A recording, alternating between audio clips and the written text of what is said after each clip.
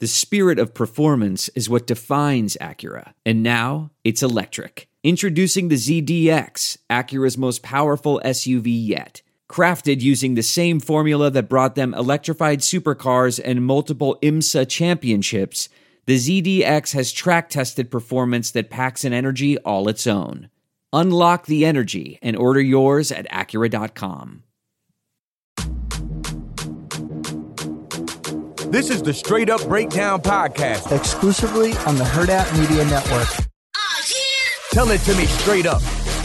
Hello, and welcome into the Straight Up Breakdown Podcast, proudly part of the Hail Varsity Network. I am Greg Smith, I think I finally have everything straight after a very crazy couple of weeks that's been way busier than the off season had been. There's that little adjustment period that kind of throws me off, which is more information about my workflow than you guys wanted to know. But today I'm joined by word writer for Hail Varsity and Varsity Club host Derek Peterson. Derek, thank you for being on the show. How are you? I'm good. It's wet and rainy and a little moody in Chicago. So it's a nice reprieve from, we had a little bit of heat that was making it not fun, but it means I don't get to go play basketball today. So we're breaking a string of 4 or 5 days of actually being active instead of just sitting inside all day long. Okay, well that's good. We like activity around here on Straight Up Breakdown Podcast. Have you been progressively getting better with your hoop skills? Are you trying to get better, or are you just trying to get some run in? So I have no left hand, none Okay. whatsoever. I'm right hand dominant. And I taught myself the last day I was out, I taught myself a little spin over my right shoulder, left hand scoop shot. Okay. And I was big happy because it was going in. And I was like, all right, we're going to make 20 of these in a row before we move on to something else. And it took a couple minutes before I could start stringing some together. But then I made 20 in a row. And I was like, I actually taught myself something today. I feel accomplished. So we're adding, I'm not Jacob Padilla out here, but we're adding stuff. But you are adding stuff to your bag. I think we can say now that you have a bag. There is at least one move there. So I also hadn't picked up a basketball in probably 2 or 3 years. Yeah, probably at least 2 years. I can't remember the last time I actually picked up the basketball, which is not it's not necessarily on purpose. I do like to play basketball. I just haven't. Maybe it honestly is a super weird, but it may have been one of those times where that 3-on-3 tournament was happening in the rail yard, and before they set up, we were all down there just kind of shooting around. I think that happened. And so I think that was the last time that I actually touched a basketball, which has now probably been 2 or 3 years. Yeah, see, my old apartment complex didn't have a basketball court. When I was growing up, I had a basketball hoop in my driveway, so I was out there every single night.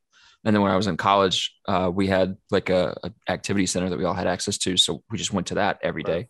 But then I moved out here, and I had a Y close to me that I would try to go to, but then, obviously COVID hit, and I wasn't going to a gym. I was just using the apartment gym because it was smaller. But yeah, it's we have a nice kind of fenced in basketball area at my new complex, and I'm enjoying it. I made a friend. Okay. I made a new friend. He's 6 and he can shoot on he can shoot on a full-size basketball hoop with a full-size basketball. So wow. He is he's already better than I am. So he's ahead of the curve. I'm making money moves out here. I like it. Maybe he can teach you your next thing to put into your bag. No, see, my plan is he's going to be the Thunder's first round draft pick in 15 years, whenever they finally use up all of their first round picks. They might still have some. Then I'm gonna have a best buddy that can give me NBA tickets and help out with watches and cars and stuff like that. That is a sound strategy. I like where your head's at. Now, each week we have a couple of segments that are mainstays of the show. The first one is called Coach Speak, where we go over something that a coach, player, or a talking head said, and then we give you the straight up breakdown of what they meant. Coach Speak to Real Talk. This week comes courtesy of Packers quarterback Aaron Rodgers, who has somehow made it onto the show quite a bit. But this time it is for a good reason. The superstar quarterback credited Simone Biles for having courage and said, quote, I give Simone so much credit for her ability to speak the truth, her truth, and to answer tough questions, and to have the courage to say, quote, I'm scared, or I don't feel like I should be out there, Rogers said in the interview with The Ringer. People of all ages and professions are dealing with mental issues, especially during COVID. It's something that we should be talking about and ways to help people get through it, whether it's techniques or therapy or just conversations, letting people know that they are not alone. And that's what Simone did. I'm very, very proud of her. So, Derek, it's not necessarily even what does that mean, but what are your thoughts in hearing Aaron Rodgers say that? Well, it's cool. The last line of that was let people know they're not alone. Simone got a lot of blowback for what she did and for what she said and for what she prioritized. And, I'm sure athletes don't necessarily pay attention to what, like the Charlie Kirks of the world say. But sometimes it's hard to block out the blowback, to block out the negativity.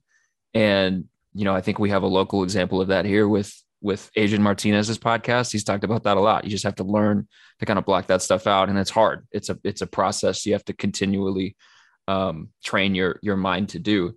And so, like, not that she needed Aaron Rodgers to come to her defense, or not that Simone needed Aaron Rodgers to I guess validate what she was saying or feeling, but for somebody with his stature, somebody with his sort of name recognition to sort of kind of be in her corner, I think that's important. I think it's important for people that have sort of, because like Aaron specifically with this offseason, he directly experienced what can be sort of the other side of intense media attention, right, with what was going on with his contract situation and all that other stuff. So like he knows probably intimately what it's like to sort of experience the lowest of the lows of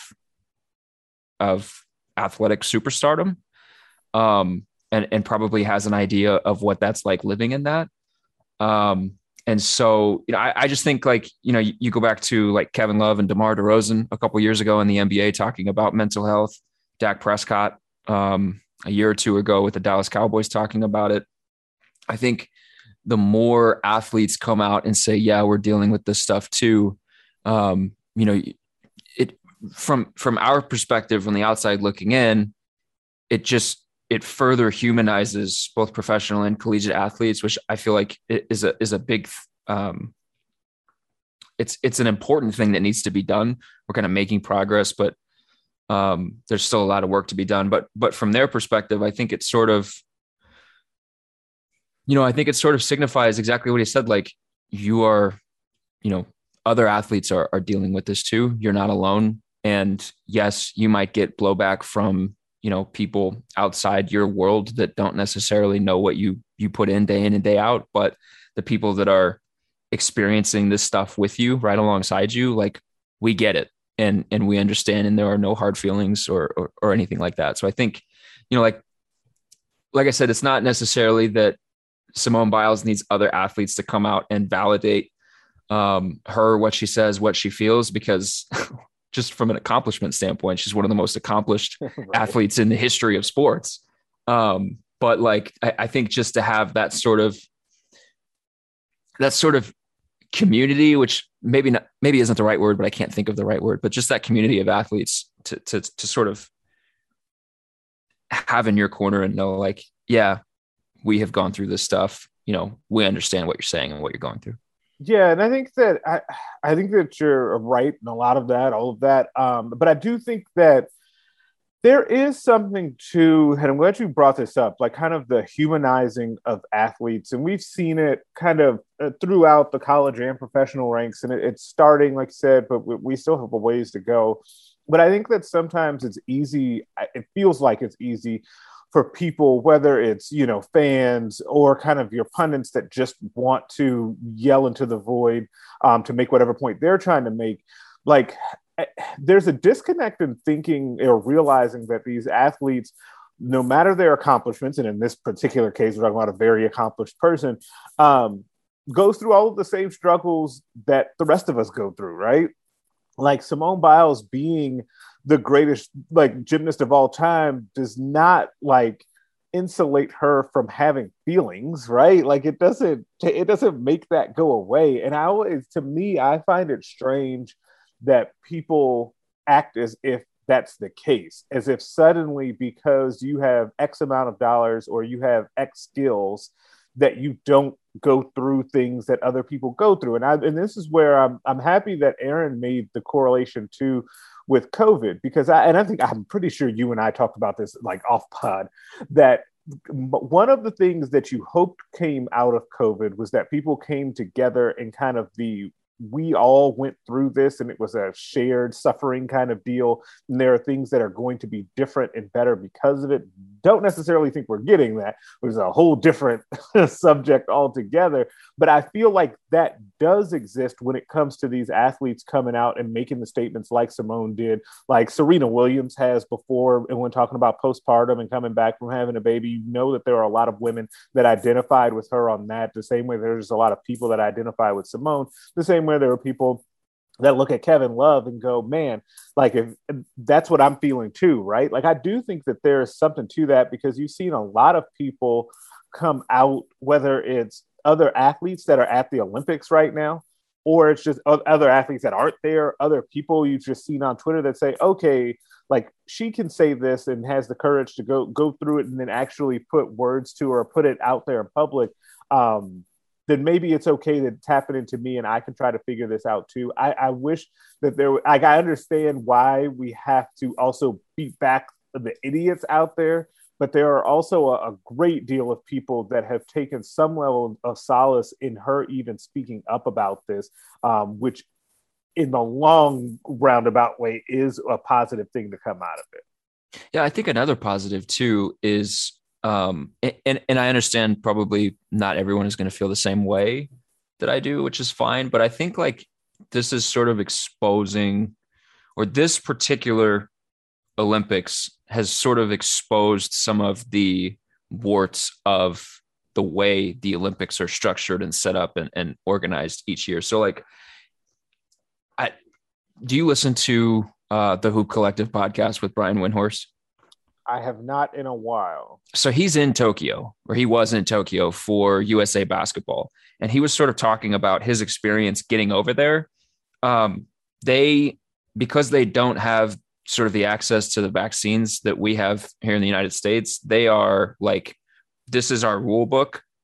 You are following the rules or we are not letting you into the country. And so there was like, he told the story of one guy that was on his flight who you have to have a COVID test within 72 hours of boarding your plane. And this guy had a COVID test that was 20 minutes outside of that range. Oh, wow. But he didn't realize it until he had already boarded his plane from the United States to fly to Tokyo. He gets to Tokyo. They realize the mistake. He has to fly back to the United States, take a COVID test. It has to come back negative. And then he flies back to Tokyo. Wow. They wouldn't let him stay and take the test there. He had to fly back to the United States. So like they are real sticklers for the rules right now, understandably so. Windhorst was talking about how like his situation right now, he can only eat food at the like 7-Eleven that's near his hotel. That's all he can eat, is just this one spot. He can't go anywhere. He can't do anything. He can't see anyone because he has to be like quarantined in his hotel to be able to like, I guess, be attending media at some of these events. He talked about how like we are in Tokyo, but for all intents and purposes, we're not in the country. We're not in Tokyo. We're just kind of here.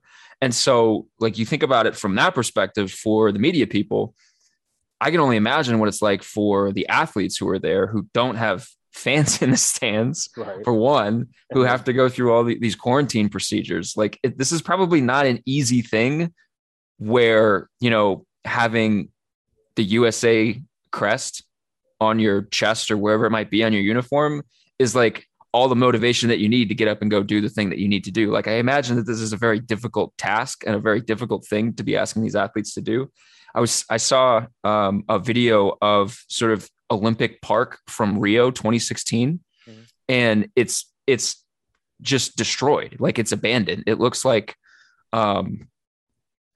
it looks like what is the nuclear holocaust place in Ukraine? Not Holocaust, Chernobyl. Yes, thank you. It looks a little bit like that. Yeah. There's just nobody around, completely uninhabited. And I was like, this stuff, I feel like we need to kind of tweak it a little bit. And I hope with Simone saying like, hey, this is not easy to go through what we're going through right now. This is a difficult time for us. Maybe the Olympic Committee or whoever decides this stuff will sort of change things up a little bit moving forward and not like ship these people off to one like very closed off area. And I don't know, I feel like I'm rambling. It just feels like there's a better way to do that. Yeah. And it feels like there's been, some warts exposed with the games. I don't know. We'll see. I always feel like that though, because I've seen the pictures and video of Rio that you reference, and it looks wild considering what it looked like during the Olympics. That's going to happen in Tokyo too. Like it basically happens almost everywhere, right? And because I was watching, was it baseball maybe? And they're showing it. There's no people in the stands, and you realize that they built these stadiums to be able to do this.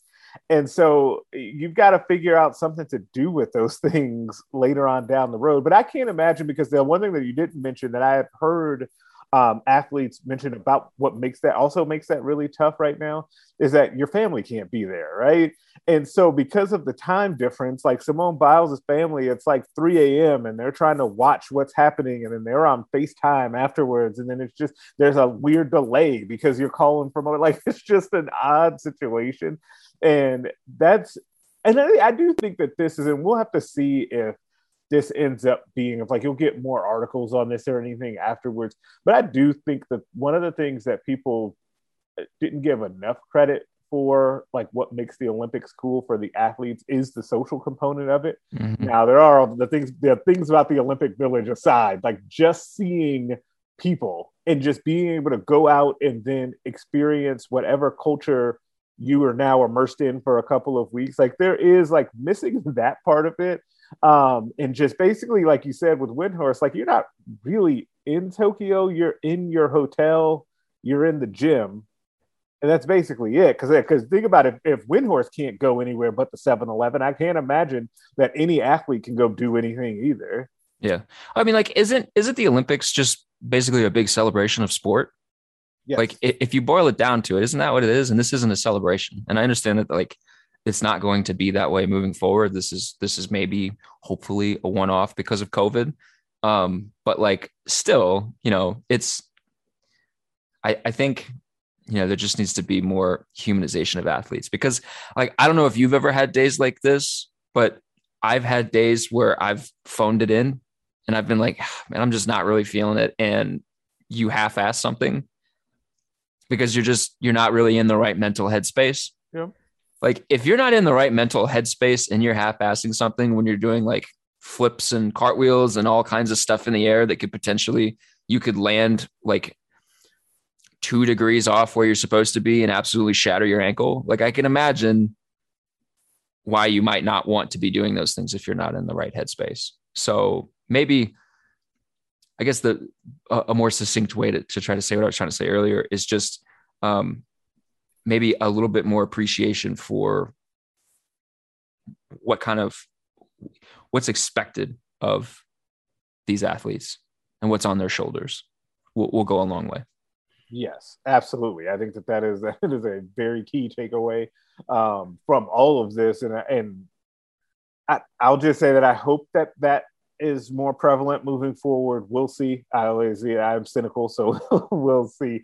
But shifting gears a little bit, the college football world lost a titan of the sport this weekend when legendary Florida State coach Bobby Bowden passed away at the age of 91.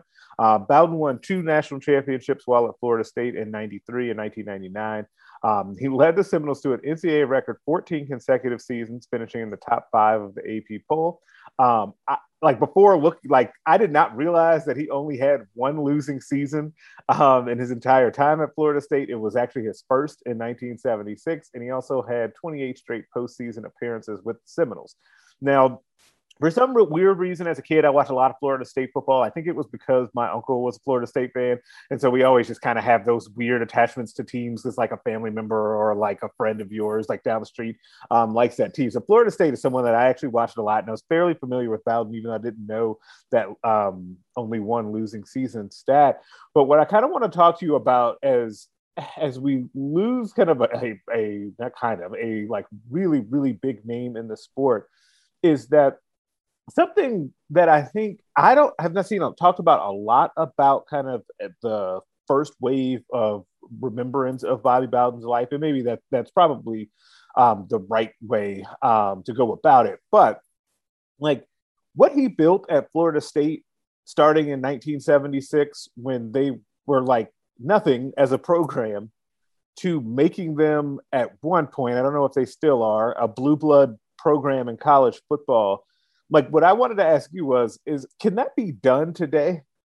Like, is that possible? Could a younger version of like a young, like Urban Meyer, right? I guess he's still young, but could a young Urban Meyer pick a school like that's not on the map right now and build them into a blue blood program?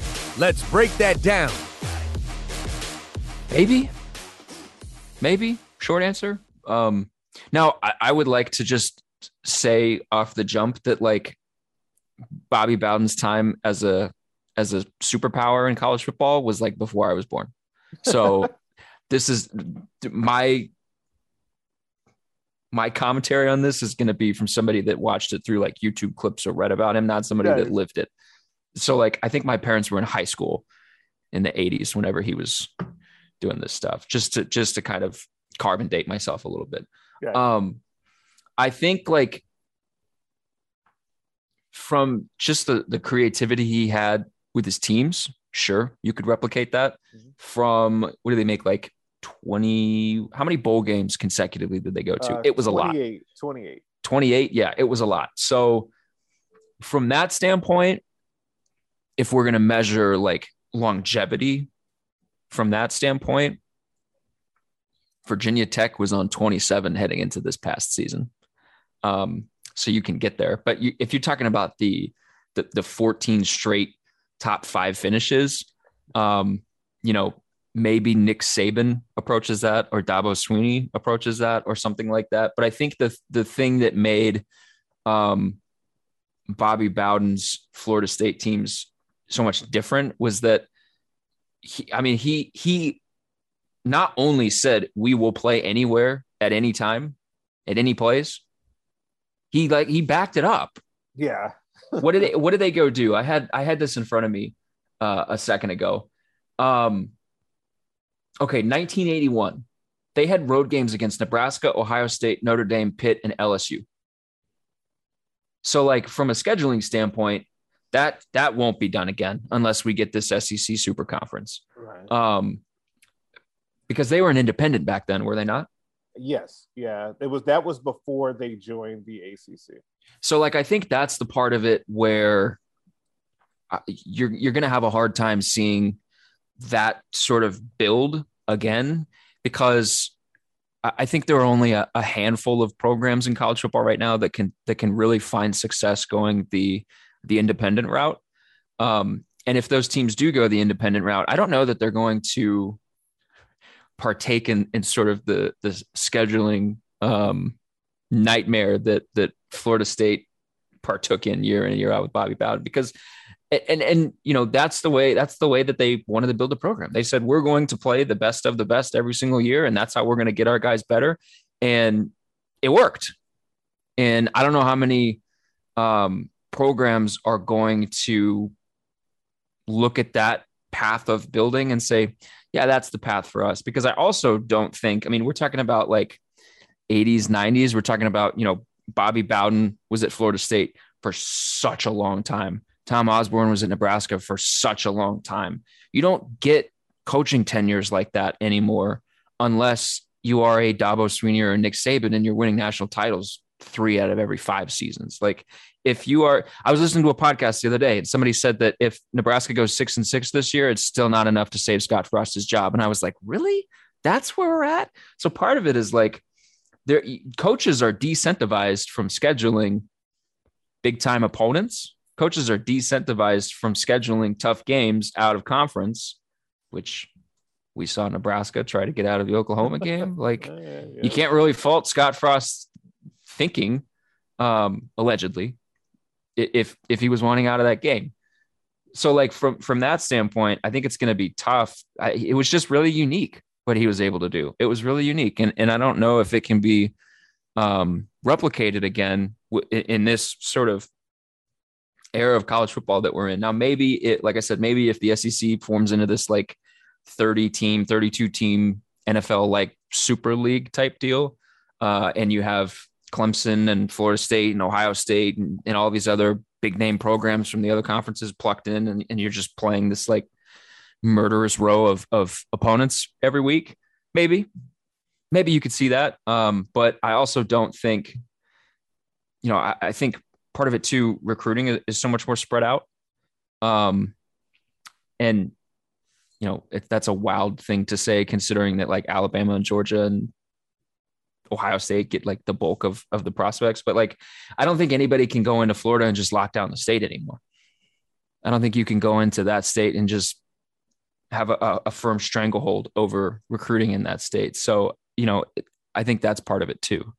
Yeah, it's weird. Like, I almost think that there has to be a lot of factors and circumstances that all come together at the right time, because some of this is timing, right? And that he started there, Bowden did, in 1976, and had this very long run, in which, like you said, had 28 straight postseason appearances.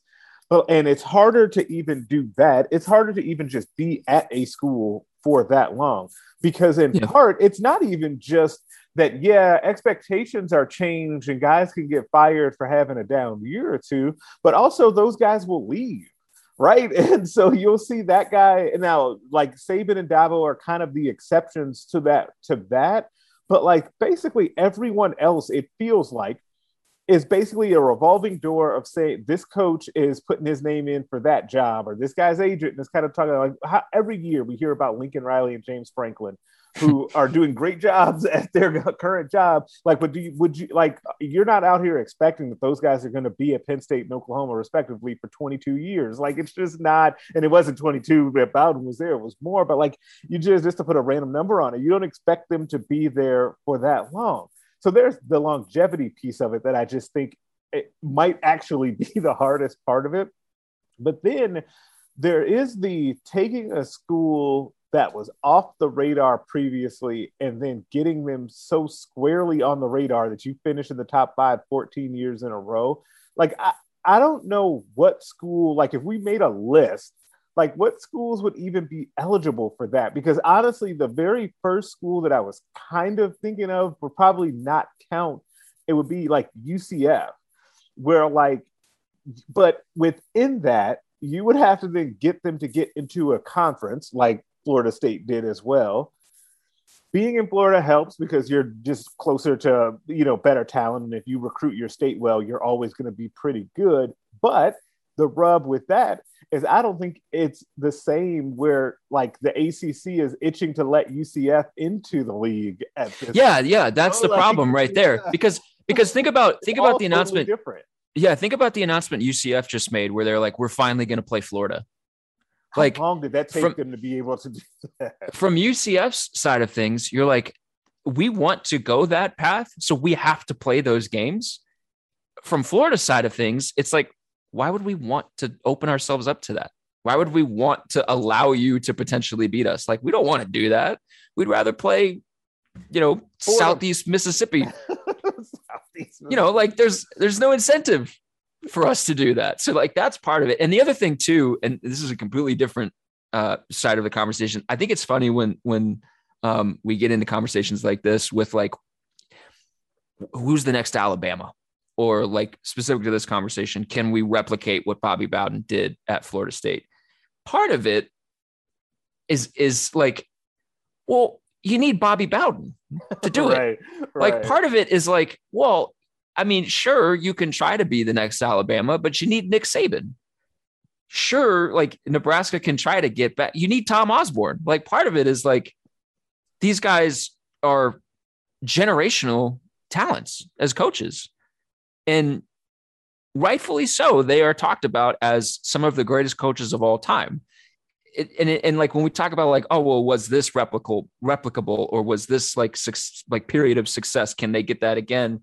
Part of it is like, sure, but the coach is also the real key piece of it too.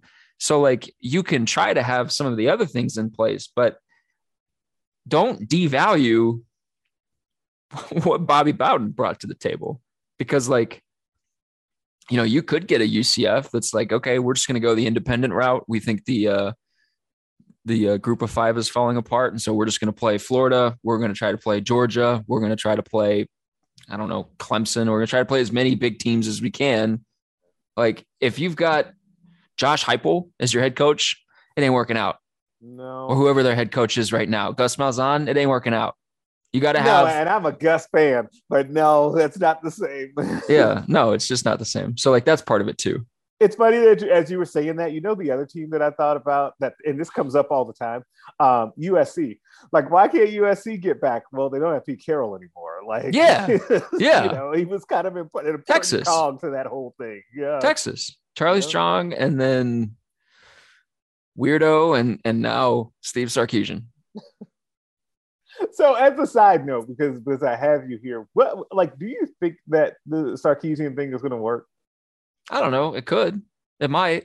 I also think that there are a lot of factors at play that make that job difficult for any coach that walks in the door.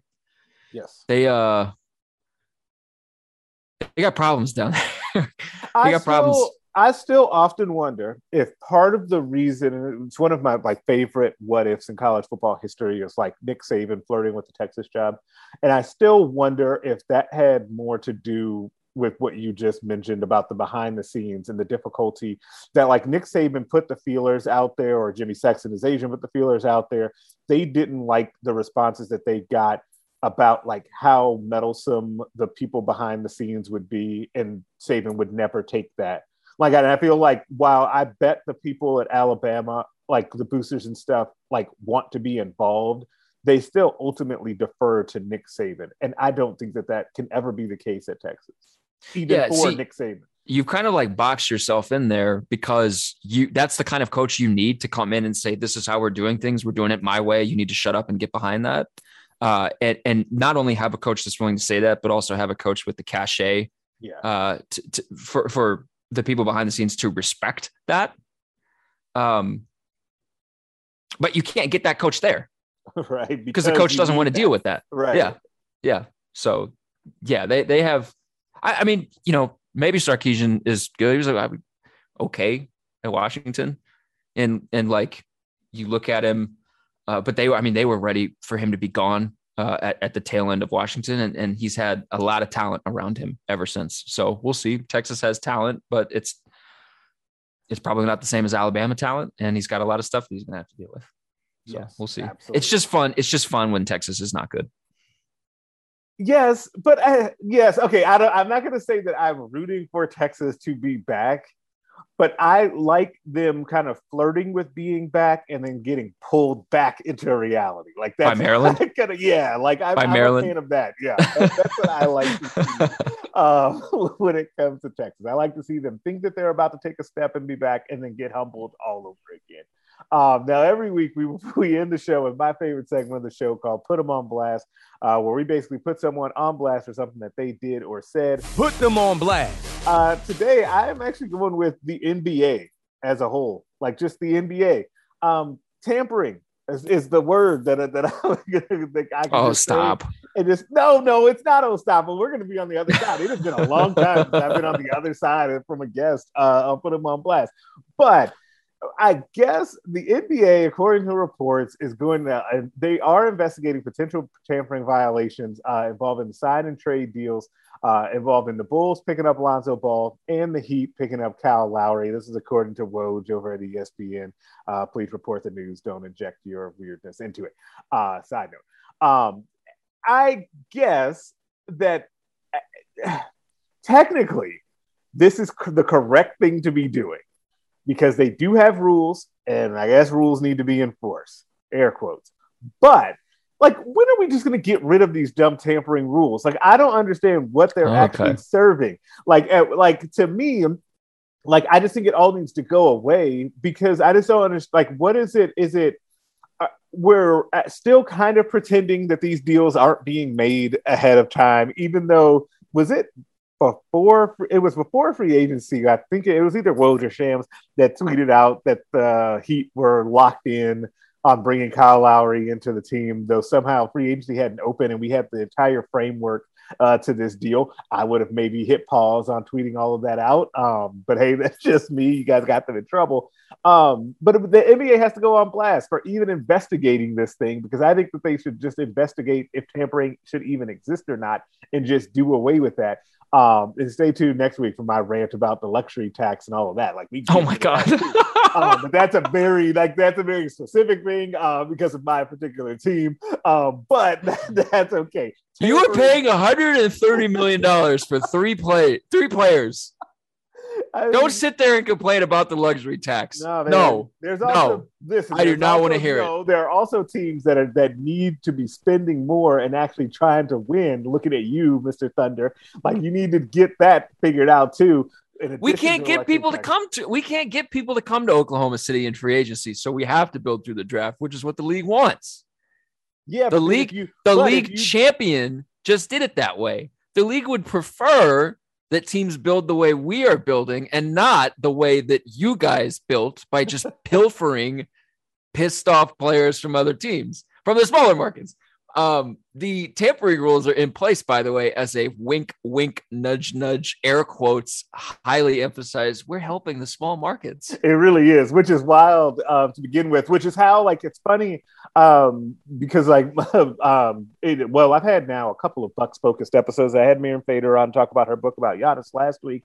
I've had my guy Sparky from Milwaukee on the show to talk about the Bucks and the Packers. So I'm like Milwaukee adjacent here, right? In a weird way. Me too. Yeah, and there's been a lot of, like, Milwaukee Bucks Twitter was on fire for the last week about this whole tampering situation based on what happened to them was that last year? Man, yeah, it cost them Bogdanovich. Yeah, so both of those things. Now you got me in a double rant because the tampering should go away, and we need to get rid of the luxury tax because, oh, by the way, if your Thunder drafts too well, then you're going to have to make a decision on being able to keep those guys because of the damn luxury tax. That needs to go too. Double put them on blast today. It just spreads talent around the league. I don't want to spread it around the league. I just want it in LA. Man. The truth came out. The truth came out.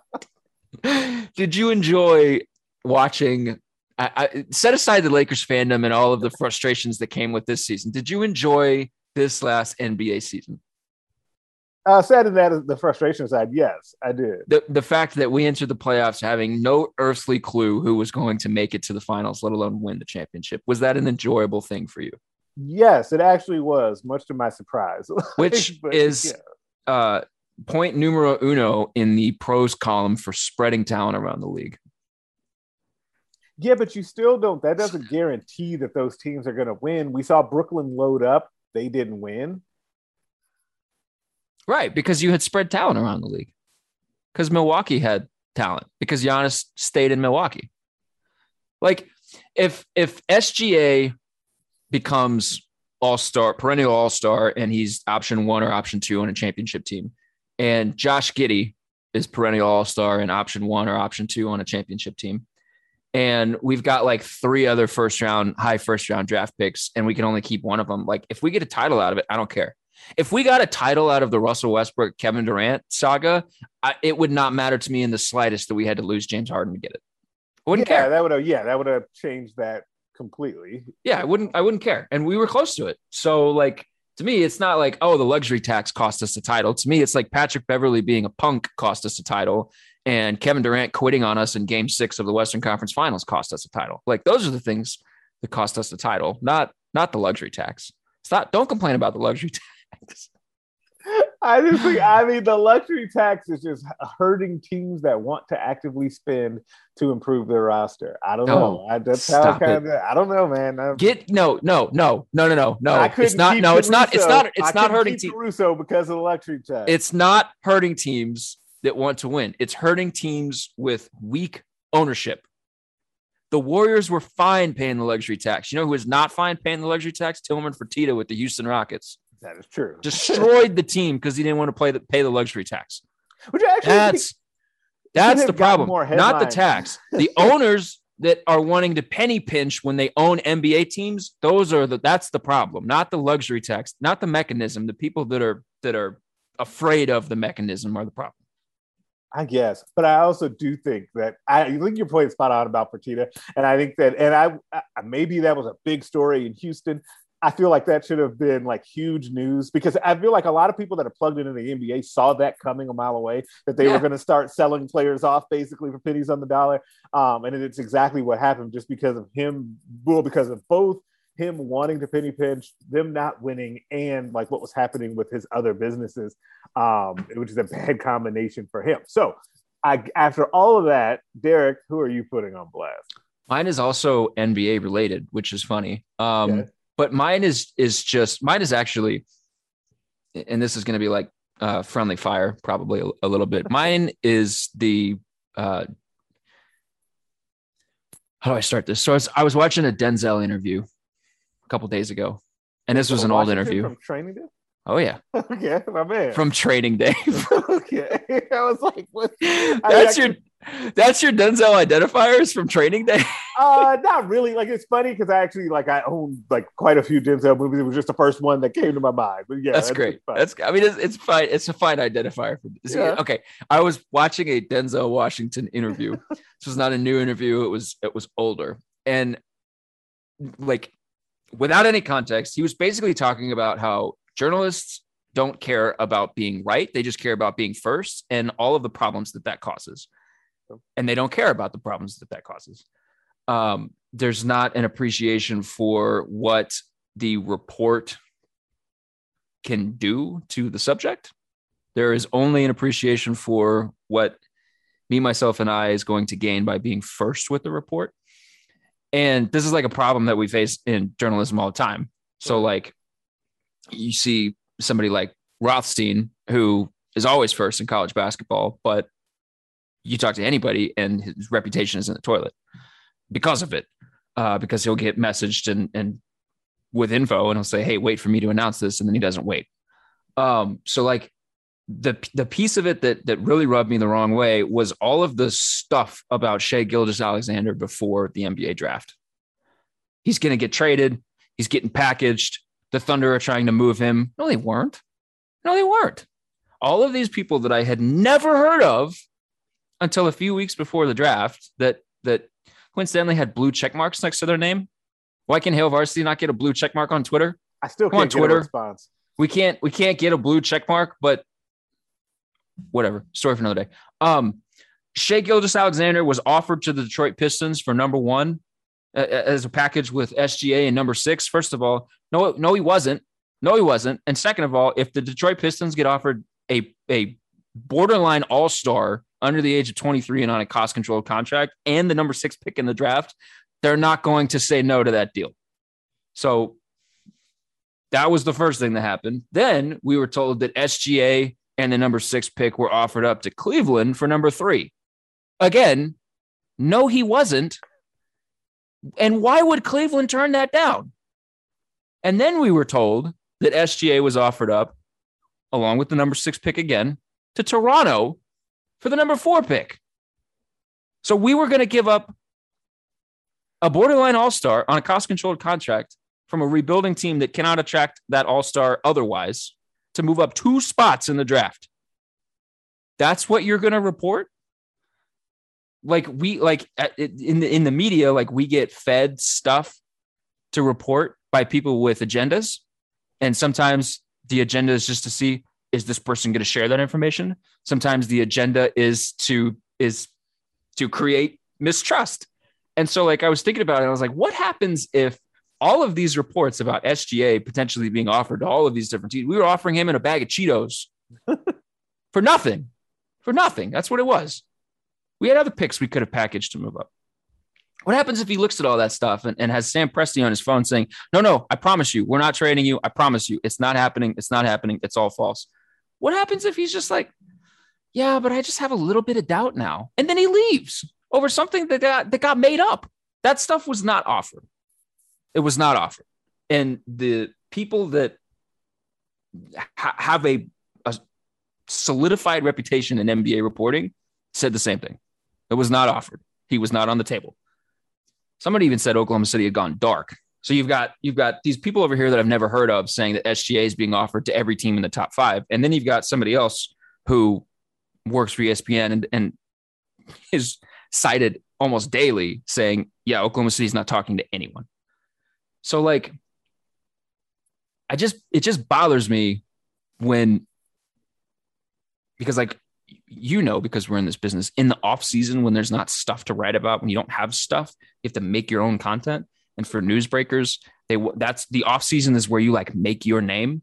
And specifically with this NBA draft, like if Woj or Shams wasn't tweeting it, like it's not true. It's not happening. And those guys were saying nothing about Oklahoma City because no one knew anything about Oklahoma City.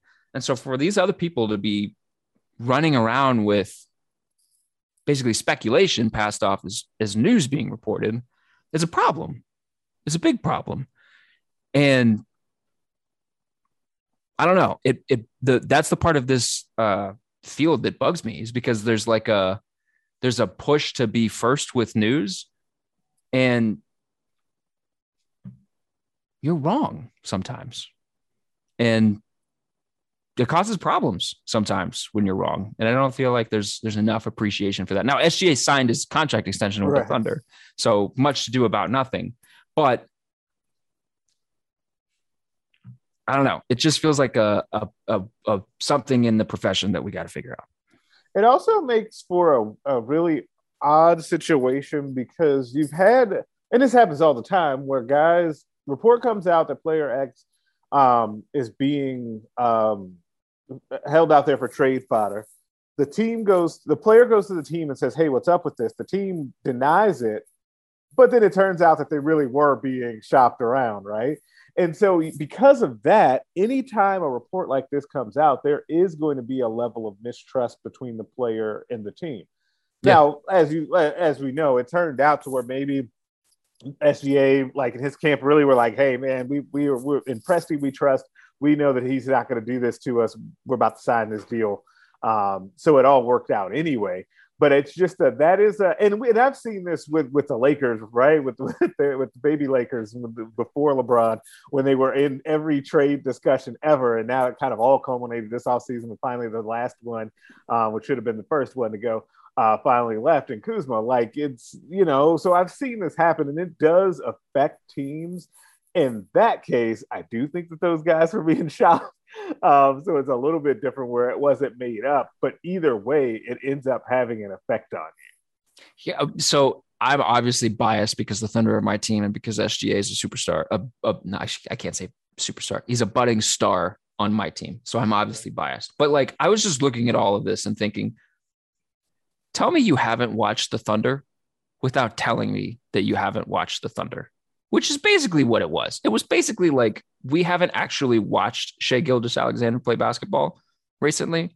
So we're just like, this team that wants him told us that he wasn't worth a top 5 pick on his own, that the Thunder needed to package the number 6 pick with him. But this dude at age 22 averaged 25 points, 6 assists, 5 rebounds per 36 minutes. On 51% shooting and 42% shooting from 3.